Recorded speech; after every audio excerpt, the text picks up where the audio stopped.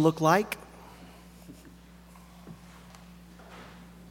What does it look like, salvation? When salvation comes and finds you, when God's protective love comes and enfolds you, what is that like?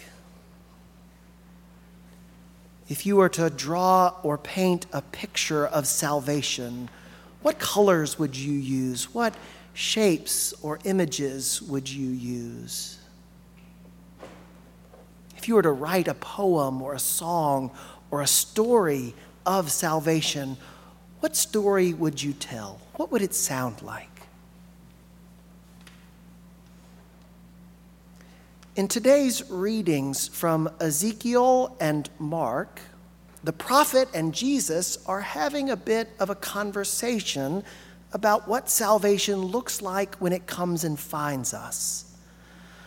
Across the centuries, of course, they're exchanging with one another expressions of the longing of God's people, a longing for God to come and rescue them. And both the prophet and Jesus have something in common. They see it the same way. Both of them imagine that when God comes to save God's people, it will be like a place where all the birds of the air can make their nests, where all the winged creatures of the world can find safety and shelter. But Ezekiel has in mind a cedar tree, and Jesus has in mind a mustard bush. And I wonder which one is right. About 3 years ago, when Elizabeth and I came to Northwest Arkansas for the first time, we noticed that as you make your way across this great state of ours, the land seems to change as you make your way from east to west. First, the delta and the rice paddies, then the undulations of Little Rock begin to rise in the horizon. Not long after that, the river valley, and pretty soon as you turn north, the Boston Mountains, the Ozarks we love. But what caught my attention more than anything else was, where are all the pine trees? Down in the southern part of the state, there are plenty of pine trees, but up here, we don't have pine trees. I grew up in Alabama. Elizabeth grew up in Alabama. We grew up in a place where the side of every highway is so thick with pine trees, you can't see more than 2 or 3 feet into the woods as you drive by. But here, these cedar trees dot the landscape, and each one kind of noble in its own way, spaced far enough apart to grab your attention. You can see not only between the trees, but even the rocky undulations underneath them. What a different way to think about home. What a different image. This week, I had coffee with a friend and colleague, Jacob Adler, the recently retired rector at a rabbi at Temple Shalom here in town. And we were talking about how where you live and the landscape around you changes the way you think about God and God's salvation, changes the way you read the Bible. I asked him about Ezekiel 17, knowing that I was going to preach about that text this week, and he smiled and said, "You know, when I was asked to translate a novel that took place here in Arkansas, I had a lot of trouble with the word cedar." He was translating the text from English to Hebrew, and people who speak Hebrew, when they think of a cedar tree, they don't think of the trees that dot the side of the road here. The rabbi explained to me that what we have along our roads aren't cedar trees at all. They're junipers. You know, those fragrant trees with the reddish wood that if you cut them down and put them in your house at Christmas, you know what happens when you hang an ornament on the branches?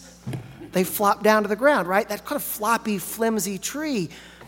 That's not what someone who reads the story of Ezekiel has in mind. That's not what God's people knew by cedar trees. We have junipers. They have cedars. The kind of cedars with thick, magnificent trunks. with boughs that stretch 130 feet into the air, with these branches that are the expressions of strength and power and security. So when the prophet invites us to imagine God coming and taking a sprig from the top of a cedar and planting it on God's holy mountain so that it might grow up to be big enough and strong enough to make nests for all the birds of the air, that's the kind of cedar the prophet has in mind, not the cedars we know and love so well. But you know, sometimes the place you live and the culture you inhabit changes the way we hear the Bible and changes what we expect salvation to look like. Ezekiel, as he describes the image of God breaking off the top of the cedar tree, this reading we have from chapter 17 is actually the second half of Ezekiel 17, and it's the second half of a parable. We get the good half. The first part of Ezekiel 17 isn't quite as hopeful.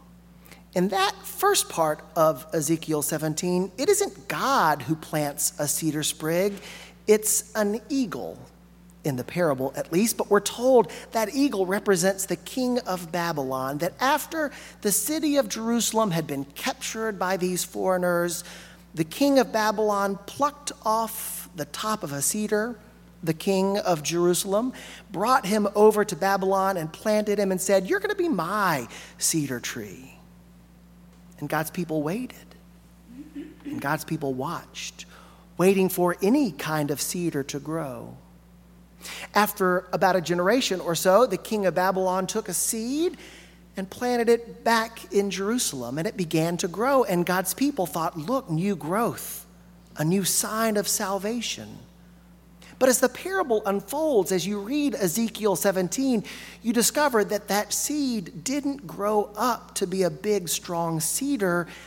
It turned out to be a vine, kind of like a willow tree, a vine that loves to live by the water. And if you've ever had a willow tree in your yard, you know those roots will find your water pipes wherever they are and tear them up. And sure enough, those shoots begin to spread.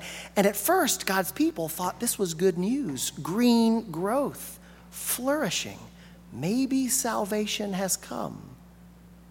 But it turned out that those shoots, as the parable goes, reached out across to another eagle, this time Pharaoh, in search of some military support. This new seed, this new vine, this new king thought that if he could get some support from the Egyptians, maybe he'd be strong enough to rebel against the Babylonian Empire.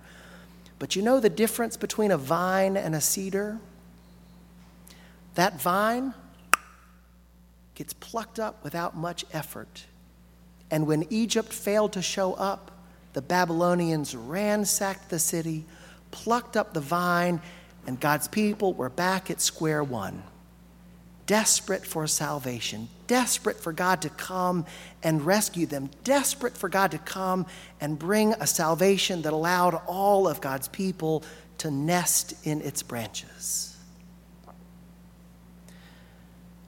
Jesus wants us to think about salvation in a similar but different way.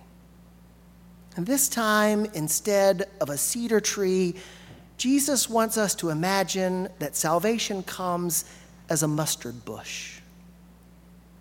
That God's great protection of God's people comes not as this magnificent expression of power that God's people have been waiting on for centuries, but in this ordinary, common mustard plant that sure enough grows up to be big enough for birds to make their nests in its branches. What if, Jesus seems to say, what if we've been looking for salvation in all the right ways, but in all the wrong places? What if we've been waiting for God to come and rescue us with a great expression of power when all along God has come to meet us and to shelter us in much smaller, quieter, mysterious ways, ways that transcend our expectations, ways that even transcend the prophet's words.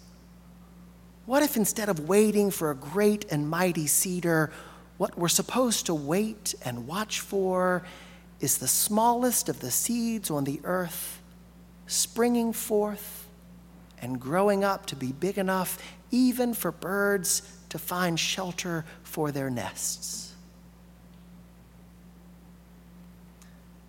We live in a place with our own form of cedar tree. We live in a world where sometimes we're desperate for salvation to come in those ways of the ancient world, and expressions of power, that God would come and wipe away all that is wrong with the world. But as you drive down the highway, what do we see but those scrappy little juniper trees? We can call them cedars. Imagine God's salvation coming not only in a faraway land in a mythical way, but much closer to home, on the sides of our roads, even in our gardens, as seeds that blossom and sprout and grow to provide shelter for all. Thanks be to God. Amen.